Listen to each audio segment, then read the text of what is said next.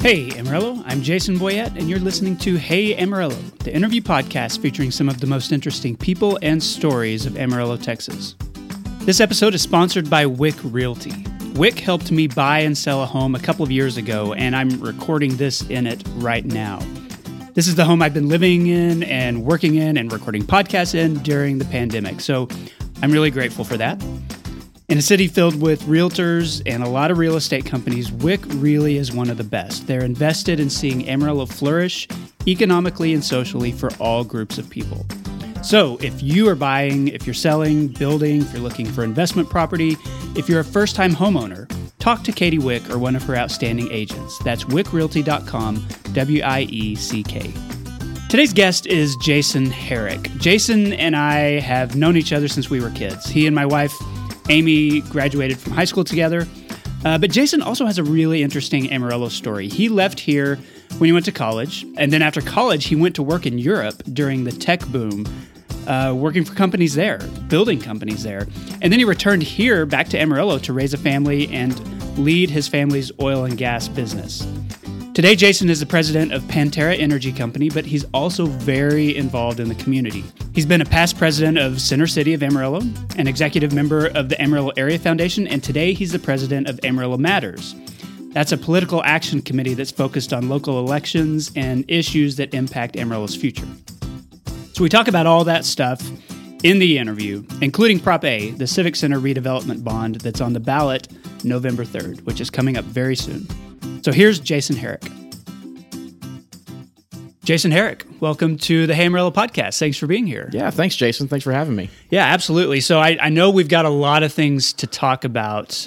You have an interesting work history. You're involved in a lot of interesting stuff. But the question I like to start with every guest is like, how did you end up here? So what brought you to Amarillo in the first place? Well, I was raised here, at least. I went to Amarillo High. Of course, I was friends with your wife, and I remember, of course, we were kind of like, man, who's she dating? This older guy? This is just kind of crazy. Older by a year. I mean, that much older. But so I went to high school here, but we came here because of my dad's work. So I was born in Corpus Christi, Texas. He worked for Sun Oil Company down there, and then we got transferred to Oklahoma City. Worked for Texas Oil and Gas. Was with Delhi and Dallas for a little while, and sometime we moved up here, and he took over for a company that was called Search Drilling Company. So we moved to Amarillo, and he ran the office here for that. And then a few years after that, started his own business. And so we've been here since then. So grew up here in Amarillo, and went to high school here and everything. So did you go away for college? I did. So I went off to college. I went to Texas A&M University. Went there, got an engineering degree from A&M. And after that, I went to work for a company called Anderson Consulting. That's where I got to out of school. Anderson at the time was affiliated at least with Arthur Anderson, the Big Six accounting firm. And so I was there kind of at a time when they were in the middle of moving. Anderson Consulting became Accenture. Right. At one point, I was there during that kind of transition time. And with them, I worked. I moved to Dallas. I worked for a couple of different places. I was at Citgo Petroleum in Tulsa for a while, for almost 2 years, doing work with them. And then I went to Mrs. Smith's Bakeries, actually, in Sewanee, Georgia, for a while. So I had gone from processing propanes and ethanes and hydrocarbons to milk and sugar and different things. Did that still fit within like your engineering training? I mean, was that Yeah, we were doing a lot of systems implementation. Okay. So this was the time, if you remember, this was everybody getting prepped for the Y2K piece, right? So all these companies were trying to put in big enterprise systems to take over their stuff so that their computer systems wouldn't blow up. So I was on the process side of taking everybody's current processes and somehow kind of translating it into this new system that they were going to put in place. So all that was kind of going on at the time. So it was some use of what we were doing, but it was certainly much more specialized and probably more IT-ish than I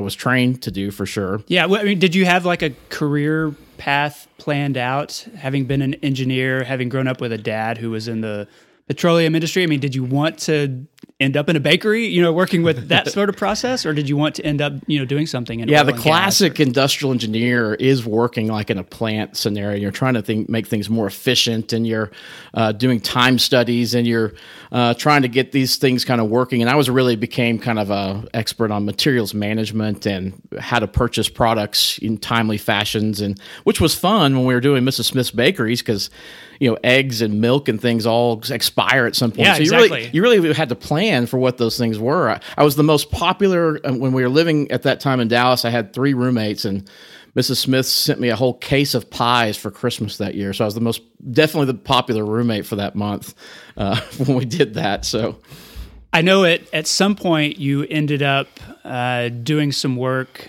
that had application in like Amsterdam and London and stuff like that. How did that happen? So even when I was with Anderson, as they became Accenture, I really wanted to work overseas. I had been angling to do that. I had a position lined up within that company to maybe go to Frankfurt to work on the DAX German Stock Exchange. But an opportunity came up. It was a mentor of mine, really, from A&M, who had a company in Dallas. And I was catching up with him, and he said, "Hey, we're about to be purchased by a new startup company, and you ought to really check in with them and go talk with them." And so I did, and ended up taking that job, and it was with a small company called E2I, a startup company.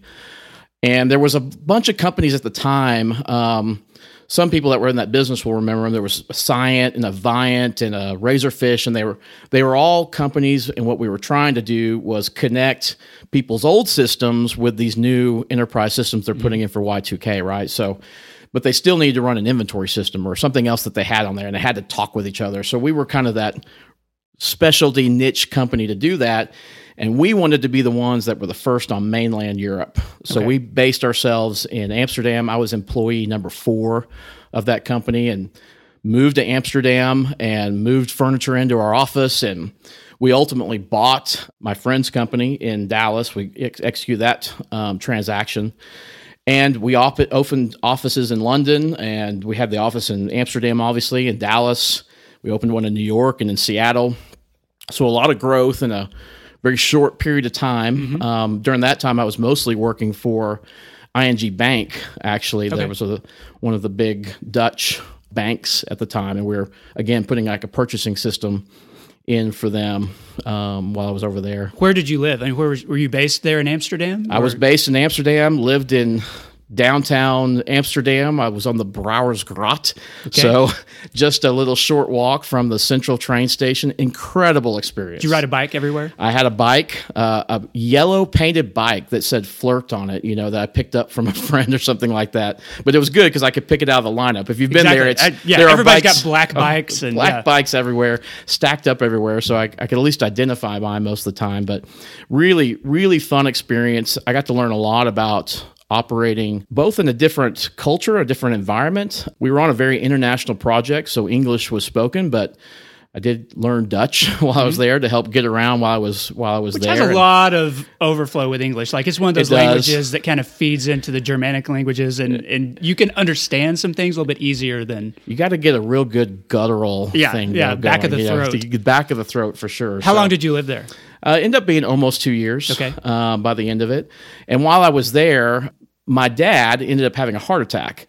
So they were supposed to come visit. My dad's fine, by the way. He survived, is in great shape right now. But that fall, they were supposed to come visit. He had a heart attack, and then we had to push that trip to the spring.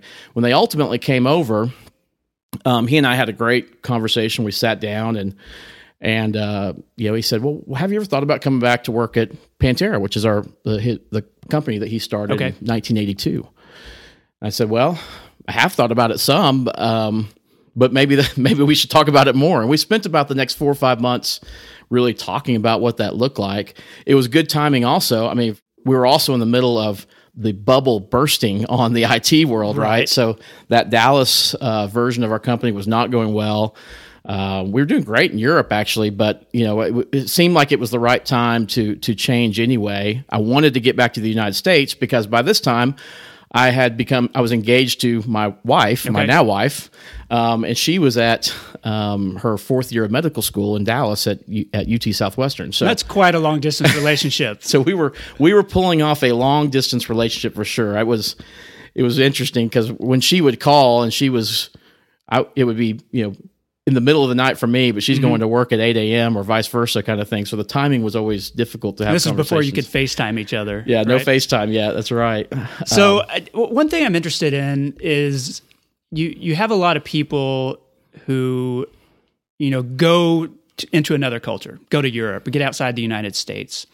And it's a learning experience, especially for people that maybe have never left Amarillo or have never left Texas, or their cultural knowledge is very limited. And there's a lot of understanding of where you came from once you get out of that place that you came from. I wonder if living there, opened your eyes to anything, maybe helped you understand what you missed most about here or about the American culture, any of that stuff. Yeah, there was a lot of that.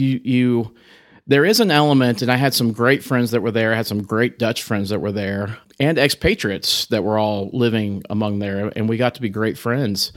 But there is an element that you do miss of your community. You never are quite all the way in. The Dutch had a phrase they called gezellig, and it was basically this community feeling. So they were very tight-knit community, very family-oriented, tight, comfortable situation. They really thrive on that. And that was something I found myself really missing while I was there, because I just didn't have all of those tight connections that were there. So it was a great place to be for a while. We got to do a lot of traveling. I mean, Amsterdam's a great place to travel out of. So we got it's an hour's flight away from everything's anywhere an hour flight. Right? They had all those jet companies like EasyJet, so you could get a $80 round trip ticket to Lisbon for the weekend. So we would do a lot of those little trips. So it was a great chance to do some of that. But you do miss ultimately all of those comfortable community things that you have and that you grow up in, and you start to realize that really is part of your fiber. Okay.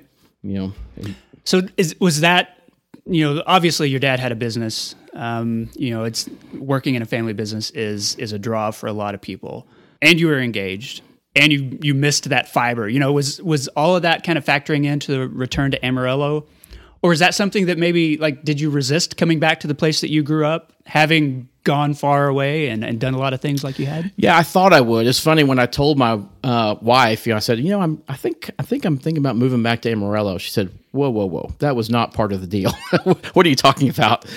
But I do think it all kind of worked itself. I mean, maybe things just work out as they should anyway. And it was an opportunity. I was feeling like it was time to come back, and the opportunity was there to do that. The timing was good on both sides, both the company that I was with and the opportunity to come and do something with a family business at a time when my dad was looking at how does this change and how do we do family planning? Yeah, because exactly. I have had a health event at that point. So all those things kind of worked together to say, yeah, this is the right time to come back and try to make a living in Amarillo. Did Amarillo feel different having come back as an adult? It does feel different, and it has. I would agree with that. I think, honestly, as I look back now, and I didn't appreciate the time, I probably was – I think you're really in your bubble when you're younger, and everything's kind of your little area around what might have been Amarillo High or something like that. And at least when you come back, I feel like you do get to see the more the breadth of what the whole town really is. And you don't appreciate that, I think, enough when you're younger and everything's kind of in your circle until you're kind of back and really your circle now is expanded and you kind of see what the rest of the city has to offer. What year did you come back? So I came back actually about a month before September 11th, 2001. So I had just moved back from overseas, which thank goodness, because traveling overseas got to be really hard. Yeah, after exactly. That. And I actually moved back to Dallas at that point, and then I would commute to Amarillo while my wife was still finishing her medical school, and ultimately she did a residency also at Children's Hospital in Dallas. So I went back and forth for about another year and a half until we moved full-time to Amarillo. Okay. So that was 2002. And I know you've been super involved in a lot of stuff related to Amarillo since you got back here. But before we get to that point, I'd like to talk about being in, the petroleum world and energy and all that stuff, which obviously is part of Amarillo's fabric and has been, for almost 100 years now. But the last 15 years have been tumultuous, to say the least. So tell me about like taking over a family business and it being a business that does that kind of thing and some of the stuff that you've had to deal with. Yeah. So when I came back to Pantera, again, there was only really 3 employees. It was my dad, a landman and accounting, and they kind of handled those things. We've had 2 partners, still partners with us still to this day. Rick Leverage had Bourne & Leverage Pipe and Supply in Pampa, and Joe and Jackie Curtis that had Curtis Well Service, and we had partnered up, and Pantera really handled the operations part of that. So we handled the engineering and the land and the accounting pieces of that. Joe and Jackie had a roustabout service company, well service company. Rick had pipe to bring to it. So it's a great partnership, really put together on a handshake, no formal documents really at the time. And we operated at that time about 90 wells and just had the 3 employees there in the office. So I came back and moved into that. And I spent really the first year and a half pumping wells. I mean, I just needed to go learn the business. Right. So, I mean, I went to the field every day, and that's why that September 11th is so strong in my mind, because I had pulled into Pampa that morning, for work when all this stuff kind of started to happen. But we really just spent time trying to learn how wells were producing and all those types of things, and then slowly started coming back and really trying to build our business through acquisitions, going out and looking for those. And some of those were applicable to what I'd done before because of the financials and the other pieces and the administrative parts of those things, and then trying to apply those into a petroleum business. But it is a fascinating business. It's been a lot of fun. I've gotten to learn an incredible amount. I think it's an industry that does not probably get its full due for what it's been able to do for kind of the general populace to really raise our level, the levels that we live at today. Yeah. I think we don't give probably enough credit to our energy independence that has allowed us to have cheap, plentiful energy to be able to turn lights on and really grow the rest of our economy. And continue to do that is very important. We focus mostly on natural gas as a company, so we're mostly a natural gas company. And so that is going into the electricity, it's going into heating your homes, it's going into lots of industrial uses. So it's been a fun business to be a part of. And part of the reason it's fun is because everybody has an opinion about it. Yeah, I mean, exactly. When you are getting your prices posted on the corner, at the gasoline station, I mean, everybody knows what's going on with your business to some degree. So it's really fascinating to be in just the various sides of that business, starting on the upstream side of where we are to all the way to what's at the retail. The energy world is one that's always changing in that, our society at this point is in a constant search for like newer or more efficient types of energies. We're looking at wind energy. We're talking about solar, and you're still, pulling it out of the ground. Are you always like doing this with an eye to the future, like how it might shift, in the next 10 to 12, 20 years?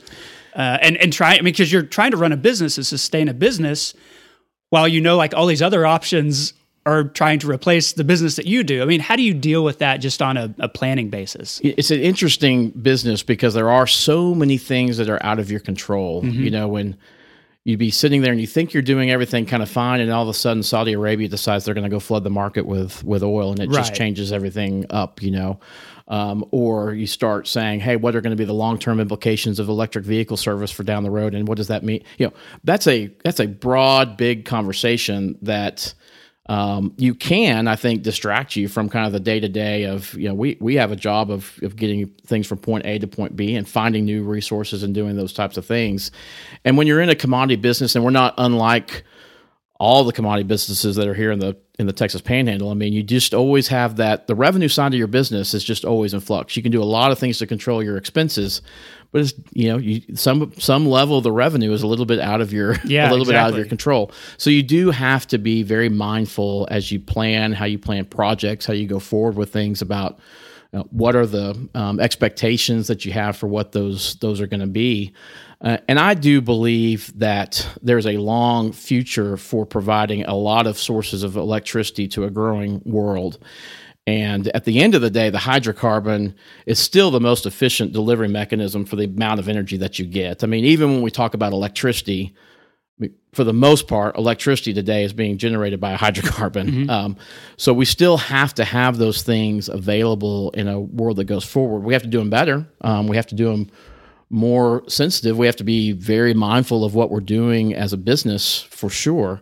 But the necessity for it is still very, very real, and we need to continue to encourage that development so that we do not take steps backwards. I mean, the worst thing that we could do, and I worry about some of the things that are going on policy-wise and even in California, is if you start really regulating one business out, what gets left behind, that retail market, that what it costs to really deliver electricity can really be impactful on your ability to do business at all. And that's going to affect all levels of business across the country. So we have to be really careful about how we go forward with those things and make sure we're trying to make sure all markets can kind of come online. Okay. And you mentioned how central the energy world was to just the way that we live life. And that especially applies here in the Panhandle, where from the discovery of oil back in the 20s and 30s. And, the families that benefited from a lot of that, have become integral to this culture that we live in and to helping build Amarillo up. And it's so much a part of our story. I wonder if living in this place and knowing that history where you have these big names like the Harringtons, and the Bivens family that have invested so much of that into Amarillo, being in a business that is so central to Amarillo, if that has given you any insight about, what this place is about. It really has, actually. So what's interesting about the properties that we own now, we own properties really, so we started off with about 90 properties. We now have properties all the way from Wheeler County up into Kansas. We operate about 2,200 wells today, mostly through different acquisitions, but particularly that first group that we bought, those were the old Hagee, Harrington, and Marsh gas wells that were out in our field. So we have lots of records from Don Harrington's background of notes that he had on all of these things, and it's really. And then even the other properties that we've bought along the way. I mean, a lot of the early Shamrock properties. There's a lot of history that went into this area that I do feel that we are carrying a mantle for at this point. And I think that's a fair way to put it, because we have an amazing history in this town as far as oil and gas exploration and development goes. And I will tell you, Hagee, Harrington, and Marsh, when you get into their records and their agreements, they were some of the smartest, most creative guys that were out there. And their partnership didn't even really last that long, ultimately. But they had they did some really forward-thinking items that really was right at the infancy of the business, and it just wasn't being done at the time. So we have a really strong history of folks, and I think the other thing that established for this area is people took their resources at that time and they did plug them back into the community, right? I mean, that's a pretty amazing thing in itself, that not only did they have great success in business and do some amazing things, do some things that weren't being done anywhere in the country, but then when those things were successful, they plugged that back into our community and brought the entire community up. So it's big shoes to fill, for sure. Well, and that makes a good segue to some of the other stuff you're doing outside the business, because I know that you've been involved in a lot of nonprofit work, a lot of reinvestment, I guess, with your personal time, whatever, in the Amarillo community. I wonder if you could tell me a little bit about that. Just, not everybody who comes in here from overseas, starts working in a family business, has kids, has a young family, and you're just digging into all that stuff, trying to make a living. Not everybody will just start volunteering and get involved on boards and do all that kind of reinvestment. But you did, and I wonder why that was part of your mindset. Yeah, it's funny. I feel like I baby stepped a little along the way, and I've just gotten more passionate about it as we've kind of moved along through the years. Maybe when I first came back, I wanted to get involved in the Don Harrington Discovery Center, and partly because I loved what they were doing. We had kids at that age that were perfect for going up there. And I was a science guide out there for 2 years when I was in high school. So I had this kind of connection from going all the way back to doing dinosaur tours and doing the electric shows out there at the Don Harrington Discovery Center. So I just started getting involved there. And it's funny how those sometimes they just kind of lead to the next things along the way. And that led to getting, doing some stuff with Center City. I've been on the Amarillo Area Foundation board. And so lots of different interesting projects that have come up along the way, and it feels like they've kind of built on each other, honestly, over the years of what's the next thing that we can find that we can go do. And so it's been fun.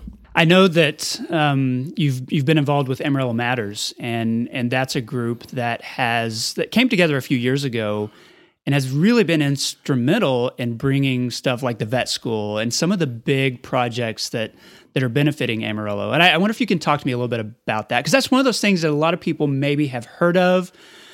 If they have, it might be like information that's not true, or it might be rumors, or stuff that they think is really positive, if they've heard of it at all. And I wonder if you could just kind of explain how it came about, what it is. Yeah, what I found as we were getting into, I think what I've been attracted to is doing some really complex long-term projects for the city. And I guess maybe going back even further, I started looking at what successful cities kind of did.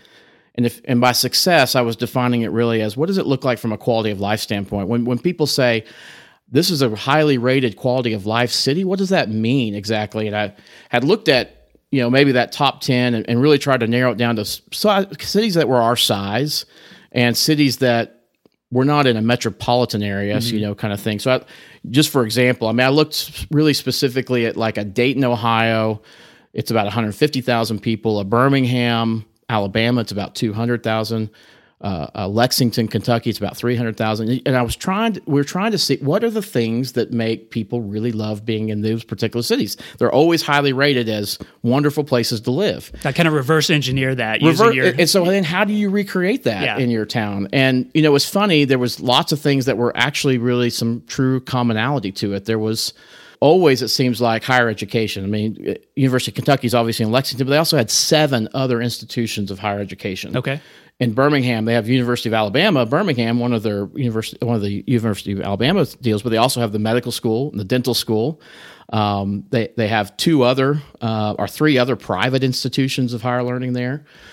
Dayton had Wright State and Dayton University, as well as the largest community college in the country, Sinclair. Wow. Okay. So, and all of those had really high levels of education. So in Lexington, 40% of the population has a higher education degree. They have incredible parks. Their park systems are massive. In Birmingham, they have a 1,600-acre park, all together. And then Lexington has like 192 type parks through there. But they also, that ties into, they've been able to track specific industries. They have strong industry. They're different in all those different places. By the way, they all have a minor league ball team at all of them, enough. with a ballpark in the middle. They all have a convention center, and they have an arena, and they have all the things, those types of things. You start seeing commonalities, I guess, ultimately. So back to the nature of the question is to find those things and to start to implement those things. They're really long-term pieces, and I don't know that we can expect a city council person that gets elected for 2 years to be able to tackle some of these things that are honestly 4, 8, 10, 20-year projects. Because they are that way, those cities, because of decisions made. They were made in the years 90s ago. Or in the, Absolutely. Investments that were made then, and those things take a really long time to go put into place. And you can't just worry about, okay, well, we'll hope that the city council can you have to have some sort of structure in place to start working on longer term projects kind of deal. And so that's really what we've started the concept of Amarillo Matters around was, look, yes, we have to have strong leadership. Yes, we have to have people in place that are good with big budgets and finances and can make decisions. But maybe more importantly is, what are going to be the priorities for a community if we want to get from point A to point B? And how do we start to work those down the long term? And what we found was, as a city, we probably just weren't doing enough on multiple levels. Mm-hmm. we had been talking about the TxDOT Loop project for 40 years, kind of deal. In the meantime, Lubbock builds a whole loop and it's done. And how did they do it? Well, they had the right people in the right place at the right time. They had they had people that were serving on the TxDOT committee. They had a governor that was in place that was from there that understood their issues. They were able to get those things done, and we weren't doing that. Amarillo's not doing that. We didn't have people that were. We used to have people that were serving on higher education board and people from the area that did those things, and we were in tune with the opportunities that were out there. But we haven't in a long time, and so I think we felt like that there needed to be some effort to try to think about what those things are that can get us to another level we want to be at. How do we get the leadership in place to take us to help take us there, but maybe more important, and then to hold them accountable for that, by the way, so that we can make sure we get there. But then also be working on these bigger projects that frankly are just kind of outside the system, like at Texas Tech.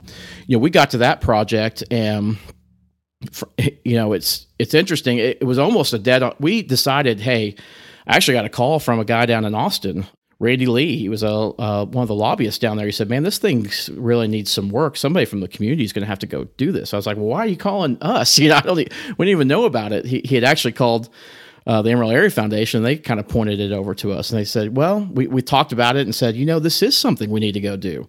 Well, this is at the point. So we hired him. Well, I went down there for that entire session. This was 2 sessions ago now.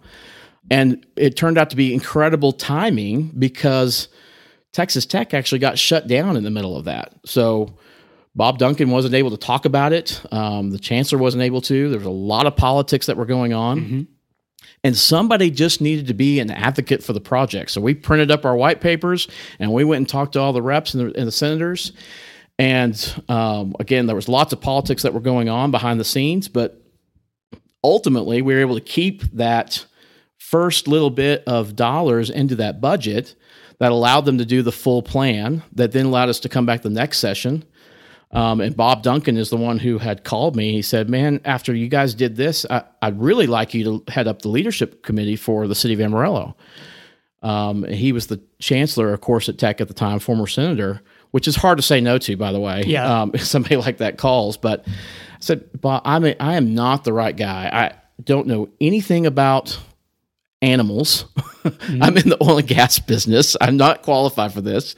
And I'm an Aggie, by the way. Yeah. So I'm not sure I should be speaking on this." And to his credit, he said, "Look, that makes you the perfect person. We're really looking, this is a community project. This is a project for Amarillo. We need somebody that can talk about those aspects of it." And so we spent the next 2 years raising the money for the project, going back to the legislature and trying to get it put through for an operational budget, and ultimately did that. And I think we're going to look up, and that's going to be one of those projects. And again, you look back at the whole span of that, that's a 7-8 year time frame, right? Mm-hmm. To get from point A to point B. It's another 4 years before we get a full school. But what does that mean? I mean, we're going to have 120 highly paid jobs. I mean, that's the staff and the admin, professors that are coming in from all very smart people coming in to work on incredible projects like cancer research that I think is going to be really impactful. They're coming in to do those things. We're going to add 240 students that are in there doing their work to it. On top of that, we already have businesses that are now saying, "I want to be associated with the research and development that's going on at this incredible place," where we have a vet school and a pharmacy school and a medical school all on the same campus. Yeah. And again, it takes, and those are things to talk about in abstract. And when we're talking about them 8 years ago, it's hard to even imagine what those dominoes would be. And frankly, we didn't know what the dominoes would be. You just kind of take the position of, we just need to do a little bit more, keep it going, try to knock down the things that come up when they come up, and try to go on to the next thing. And hopefully you get to the end of that project and you've got something that you can look at and say, "Wow, we got that done." And it led to a lot of new jobs that didn't exist in this town before. It led to a whole new set of businesses and a new arrow in the quiver for the Amarillo Economic Development Corporation to go attract businesses here that they didn't have before. Right. So it almost becomes like a gateway project. It becomes a gateway. We're not done because we got this vet school. Like, that opens the door to a lot of other things. And that's the real key to it, right? Is what are things that can really again, you're trying to keep the big picture in the mind, and the big picture is how do we create a place where businesses want to come work, where people I've been on the hiring side a lot of times too, where we're trying to attract a talented person to come from Dallas to move to Amarillo, Texas, and we're in a specialty business. There's just not a lot of oil and gas specific folks here, so I've had to go out and bring those folks in. And this is the things that people are asking for. Yeah. Well, where are my kids going to go to school? Schools are obviously important. What are the education deals? Where's my spouse going to work? Yeah. This is no longer just you got to hire the husband of the house is going to come up and then bring the family. Both of them are going to need to probably find jobs. And so you need to have a lot of opportunity for people to go do that. And you need to be able to offer some quality of life elements, frankly, too, that's what brings people to this town. It's what brings businesses to this town for sure, who say, I want to relocate my business from XYZ community to bring it here. But you also need to attract good talent that will come here. And all of those things start to do that. If we're bringing in a new professor to work at the vet school, where does their wife work? Well, hopefully, maybe it's one of these businesses that's on the side doing research, or something along those lines. So it all kind of feeds a little bit on itself. Okay, and so you brought up the quality of life issue. I know that Amarillo Matters is a political action committee that does support the Civic Center plan, which people are voting on right now. We'll be voting on November 3rd, and you've personally been very vocal, on social media, talking about that and advocating about that, which I know is probably a stretch for you. You're not always somebody out there doing that. Right. But I wonder if you could tell me why this is one of the projects that you've really gotten behind just as an individual. Yeah. So our Civic Center is kind of a piece of the puzzle. And again, it didn't all start with this proposal, right? It goes all the way back. 2004 is when we were doing a downtown strategic action committee that, again, was pulled into even at that point to talk about, well, what can we do to revitalize a dying downtown, and lots of steps were laid out kind of along the way. And again, you kind of just start trying to walk that road to try to make things start to happen. And when we were trying to talk about, we need to be able to attract more convention business to this town, the first thing they said is, well, we need a hotel. I mean, if you're a convention planner, your number one thing is, besides the space, and you need some space, but I'm going to tell you, they're going to look for a hotel that they can walk across the street to go to that convention with, right? And so we had to find some way to go get a hotel, somebody to invest in a hotel there. And by the way, we went out and asked and ran an RFP process, and everybody said no. We didn't get any responses back. And so we had to change the plan, and the plan became, okay, well, what if we have some sort of demand driver across the street, like a ballpark, that will bring so many people downtown to go do that? Would that entice you to go put your own private money into a hotel? And that became what was ultimately that whole proposal that went forward was the ballpark across the street, the hotel, from private dollars to go get invested there, but all of that with the greater purpose of we need to be able to offer convention space so that we can bring more revenue into our town. And always, I think the next part of the project was, well, we've got to do some renovations to our convention space, and ultimately we need to do some renovations to our arena. And so there's been other proposals along the way. There was a proposal at first just to do the convention space that failed on a bond. And I think the answer was really people said, well, that's fine, but I really want someplace to watch concerts and go to arena. I mean, that's what I'm doing it for, right? So that changed up a little bit. So now it was like, well, we've got to propose something that's really encompassing of everything and try to get that to the voters at that point. And so, yeah, I really do believe that this is continues what's already been started, that really allows us as a city to not only attract more businesses to come, but more importantly, provide some amount of quality of life for its residents so that we can all kind of say, hey, we've got great concerts here. We have professional teams that are playing here, and we're doing those things. Again, going back to, well, what is a town like Dayton doing? What's a town like Birmingham doing? What's a town like Lexington doing? Well, Birmingham right now is doing a $125 million renovation of their arena. Okay. They have an arena there. They have an attached convention space to it. Theirs is going to open sometime in 21. I say that other communities are not standing still.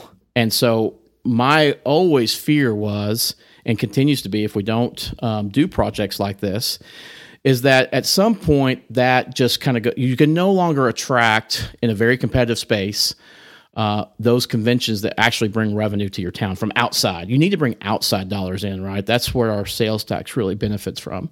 So you got to bring these outside projects in.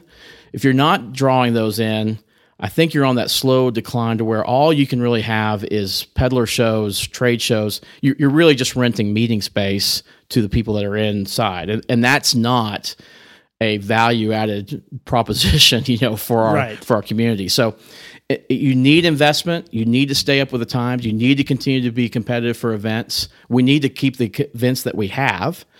And so when you lay all that out, and we spent, it was almost 18 months and really specific conversations with Populous and HVS, both companies that do these all over the country. Populous has done 3,000 of these projects. And said, well, what do we need to do? What can we do? Where will we fall in the market to go do this? And this was the result of almost 18 months of work to say, well, here's the plan that puts Amarillo as competitive. Mm-hmm. And if you want to keep going, then this is the next step in that plan. So, I'm glad the voters will get a chance to take a look at it and decide something. And I guess the bad luck of the whole thing is that the chance to decide on this, is happening during a pandemic, during a year that has brought so much uncertainty, economic uncertainty, health uncertainty, all those things. And is that bad luck, just that it happened now and we're making this big decision for our future and it's got all this other baggage attached to it?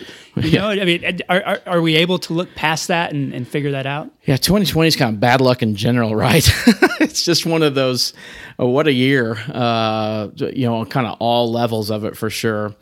So the vote would have been in May. Mm-hmm. It was scheduled to go in May.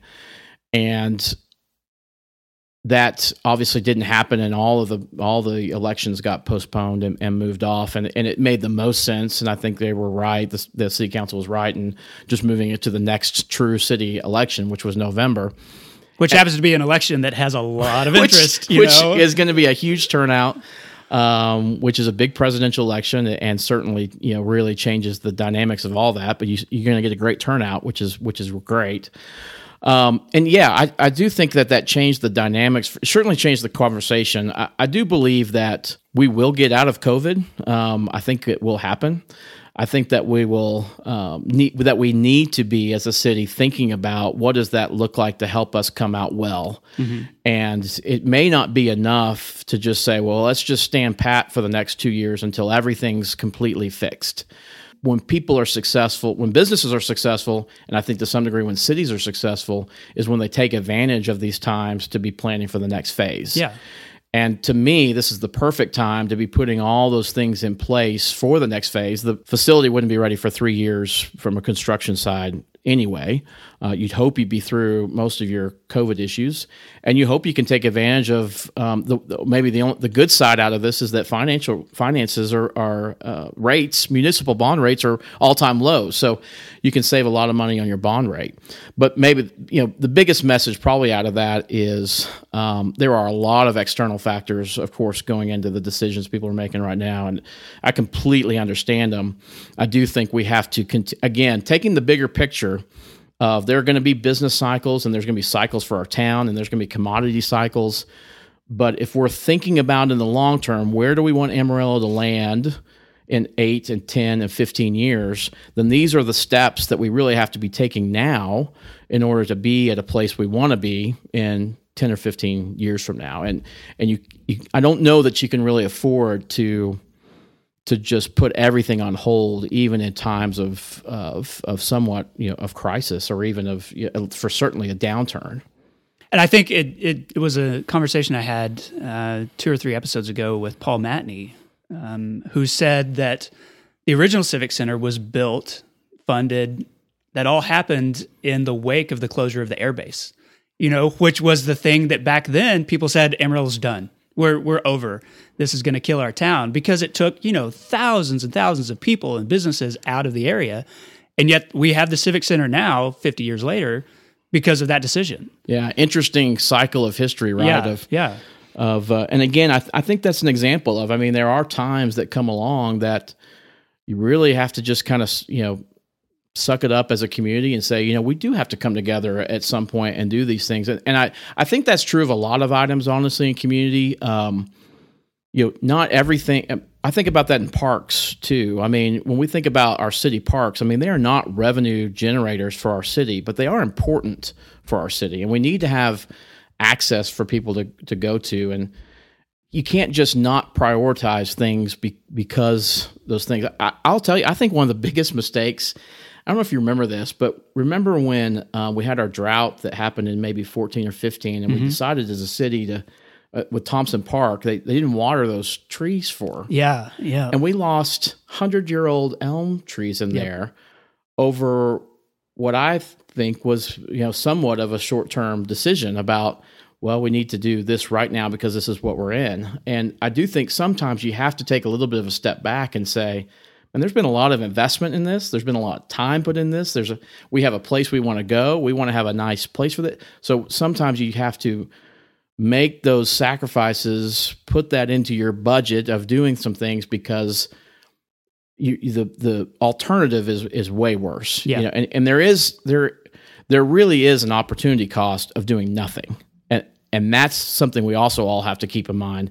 It is not free. And it's a false narrative if we say, well, if I don't do these types of things, if I don't do a civic center project or whatever the next project is, that there won't be any cost to me. There can still be a cost. I mean, we can lose events, we can lose sales tax revenue, all the deferred maintenance will come to play, and so there are true costs out there that we have to weigh all of it. Hey Amarillo is also sponsored this week by Dr. Eddie Sauer, who practices general dentistry at Shemin Dental Group. Eddie has been my dentist for at least 25 years, and my kid's dentist too. He's an expert on Invisalign, using that technology to improve his patients' smiles and positioning. He does it so well, in fact, that he now travels all over the country. I guess he used to teach other dentists how to do this. I don't know if he's traveling during the pandemic or not. Probably not. Anyway, Eddie has my son Owen in Invisalign aligners right now, and Owen is almost at the end of the process. He's had metal braces in the past, and he is totally a fan of Invisalign. So to learn more, visit shemindental.com. That's SHEMEN. Okay, I'm back with Jason Herrick. Jason, this is the part of the show I call 8 Straight. 8 Straight is sponsored every week by Panhandle Plains Historical Museum and Canyon on the WT campus. It's the largest history museum in Texas, and its collection, you'll be interested in this, I'm sure you know already, but includes at least 8 historical photos about the discovery of oil in the Texas Panhandle. They also have a full-size reproduction of Don Harrington's office. Absolutely. Which is one of my favorite things to look at because it's like an office from, the 40s or 50s or something. Yep. You look at this giant desk, there's no computer on it, and you just think that's how business happened. And as you come into that exhibit on the two sides, he has 2 of his old land maps that are on the wall that cover the old oil fields from Pampa to Borger. And some of those were in our collection of things that we got, from these wells we talked about earlier. So there's some great, they have a fantastic oil and gas exhibit there. I think they did an outstanding job with it. It's a really, really solid one. Well worth spending some time going through. Absolutely. A lot of interactive exhibits. I don't know that they're fully interactive right now, but man, there's still so much to look at there. So it's a fascinating thing. Anyway, you can learn more at panhandleplains.org. Okay, so this is 8 Straight. I'm going to ask you 8 straight questions. As my guest, you get to answer those in as much detail as you want to. I'll start with one that I've been asking everybody over the past few months, but what's one thing that this pandemic period has revealed to you about local people? Well, interestingly, I think the pandemic showed us a little bit of what we always talked about, that we loved our community, we enjoyed all the people that we were around, and in the pandemic, when some of that was taken away, I think we actually appreciated more what we used to have a little bit of that ability to kind of having friends over and those types of things. And so that's been one thing for sure the pandemic's shown.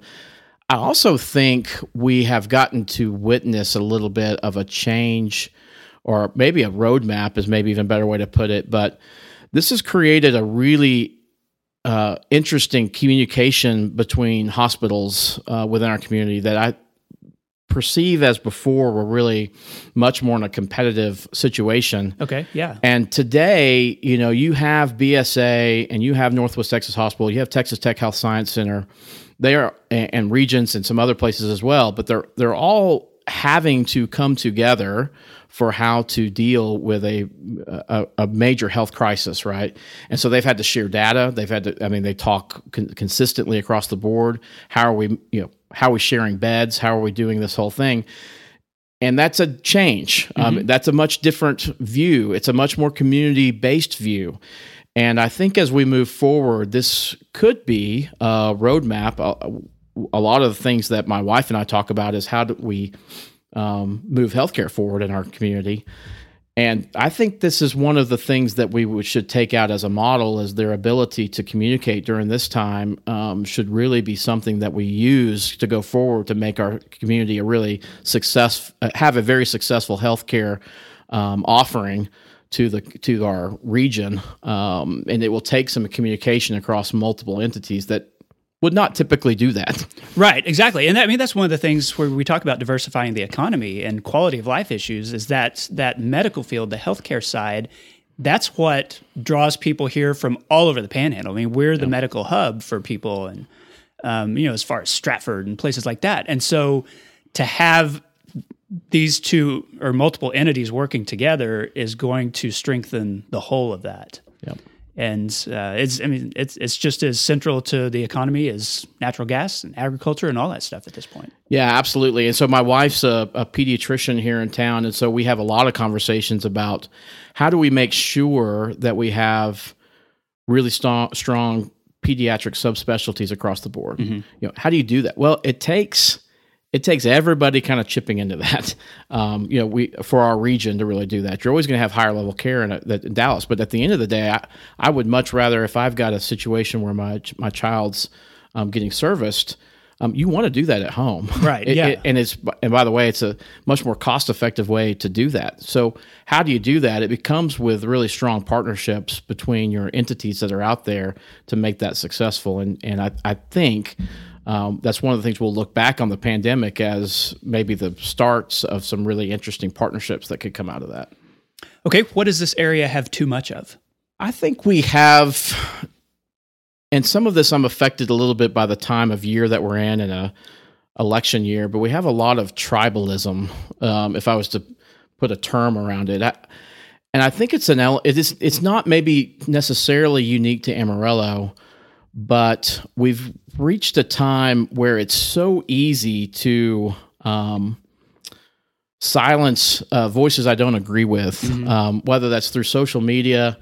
Maybe it's the loss of an active newspaper, that's kind of telling stories, kind of from one point of view anyway, and so unfortunately, what that means is you're kind of you get in an echo chamber a little bit. I feel like, and we don't have a great method, and I'm at a loss sometimes for how to do it, of how to get messages kind of across all areas of our community or whatever that is. And so I think that's some of the drawback of kind of where we've landed as a community. I think it's even different than it was 25 years ago, frankly. I agree. Of when maybe we were more, in our teens and 20s and stuff like that. And I feel like now we have lost that ability to communicate across different ideas and then ultimately kind of settle on the best one. It's turned into a little bit my way or the highway. If you don't agree with what my view of this, I'm not going to listen to what your view is, and so I'm going forward with it. And by the way, I'm going to be ultimately opposed to the way you do it, just because it's not my way, kind of thing. And I think that's dangerous. I think that hurts.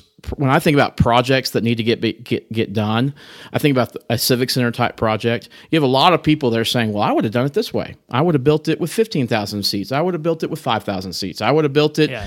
I would have built the arena first. I would have built the convention center first." And because of that one detail, I'm against the whole thing. And because of that detail, I'm against the whole thing. And what have we become if that becomes the I mean, I've always liked the phrase, the enemy of good is perfect, right? It's very hard to get to a perfect proposal for everybody.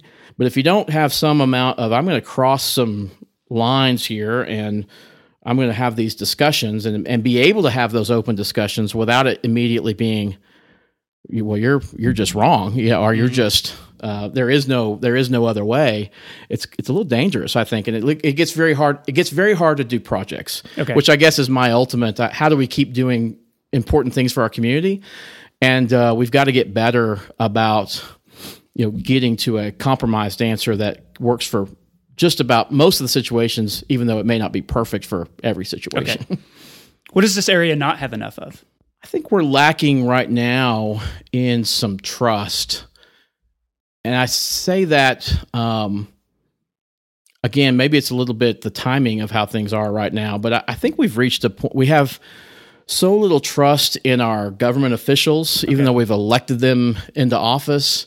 But then for some reason, we kind of look at it and go, well, I'm just not going to trust them with that part of the decision or what that may be. And even it goes down to some other level when we're sitting here saying, well, I'm not going to trust the city to put out good numbers on COVID patients.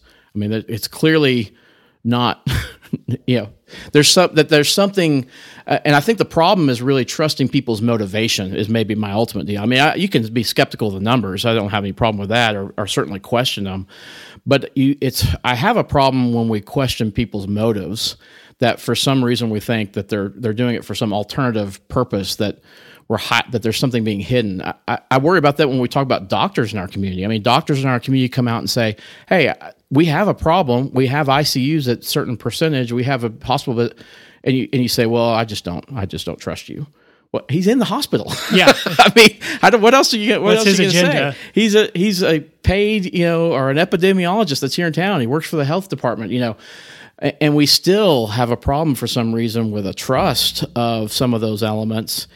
And I always think back, the old Ronald Reagan deal, the trust but verify. But I think we've lost we do the verify part, we don't do the trust part. There has to be some level of saying, at least I know that their motivations are they're trying to do the best for our community. Exactly. And let's start there and assume that everybody's trying to do their best, and there's not some sort of alternative thing that's driving what that decision was going to be, that it's, well, they must be making a ton of money over here by doing this deal, or they must be doing.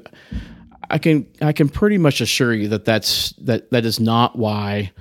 If someone wanted to make a ton of money, they probably wouldn't get into city government. There are lots of other ways to go do that, and I think that's probably the worst way if you're trying to go make some money. So those types of conversations I think are really negative, and it's kind of that straw man argument, right? It's like it takes away from the actual discussion about what the validity of a certain what it really is, and the real validity, if it's talking about COVID, is, well, how do we deal with that from a medical standpoint, from a hospital standpoint, from a community standpoint to deal with it? And if a third of your time you're talking about, well, we don't even believe the city's numbers because we don't trust them to come out because they want to suppress the votes or whatever the reason might be, I think we really lose an opportunity to focus in on the best way to go solve something or the best way to go do something at that point. How do you describe Amarillo to people outside the area? Well, I think I still describe it as one of the true Texas places that you can still go to. I think it's a place that's a little bit unique today for most of the population of our state, because most of the population of our state lives in a suburb or of a big city. And they're all associated with, I mean, even if you live in some town, you live in Frisco, you're watching Dallas News and you're rooting for the Texas Rangers, even though they're 7 cities away, kind of thing. And so we're unique in the sense that I think we're operate independently. That means that you have a huge cross-section socioeconomically across our whole city that changes lots of things about how you propose things and do projects and do things along those lines. But it also creates an incredible diversity that, frankly, I think is lacking when I talk to my friends that are in Plano. Yeah.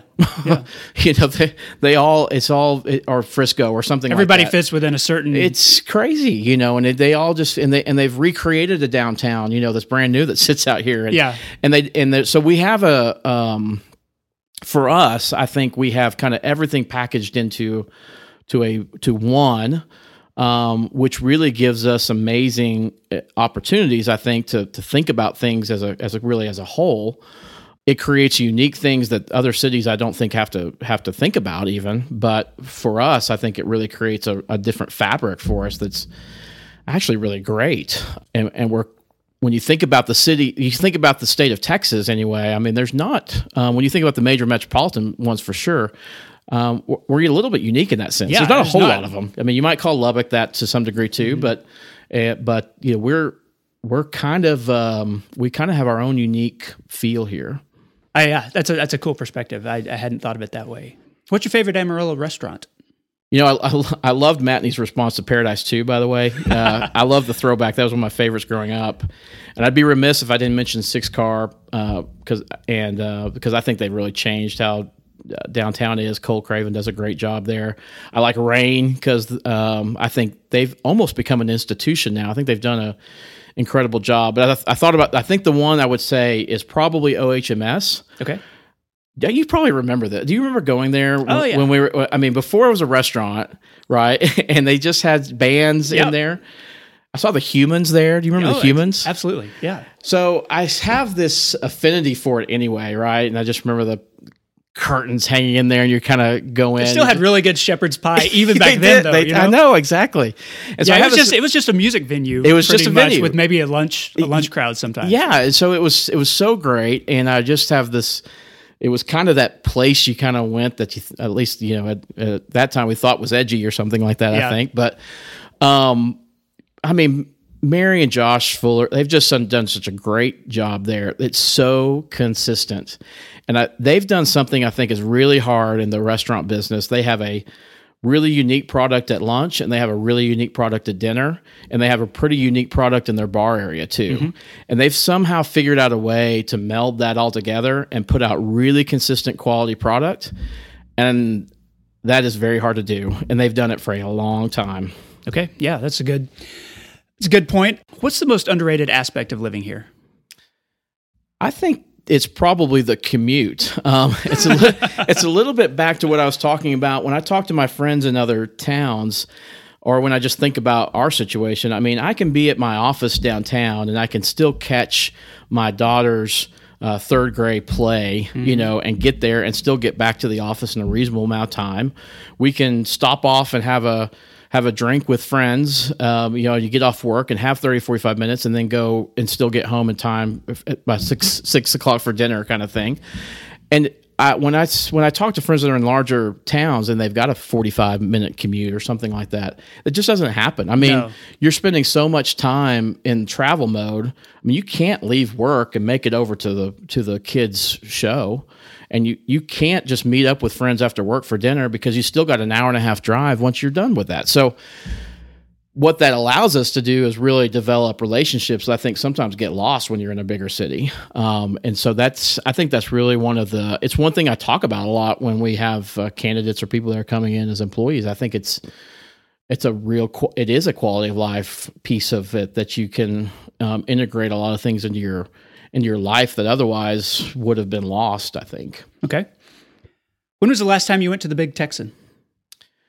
It's probably been 2 years. I have one friend, Crazy Charlie Highsmith. I'll give him a shout out. He's from Austin, but every time he comes through town, he wants to go to the Big Texan. So it's about once every couple years, we end up going out there and have a great time every time we're out there. But so quasi-regular, and it's probably been a couple years. That's probably more than most locals. Yeah, probably so.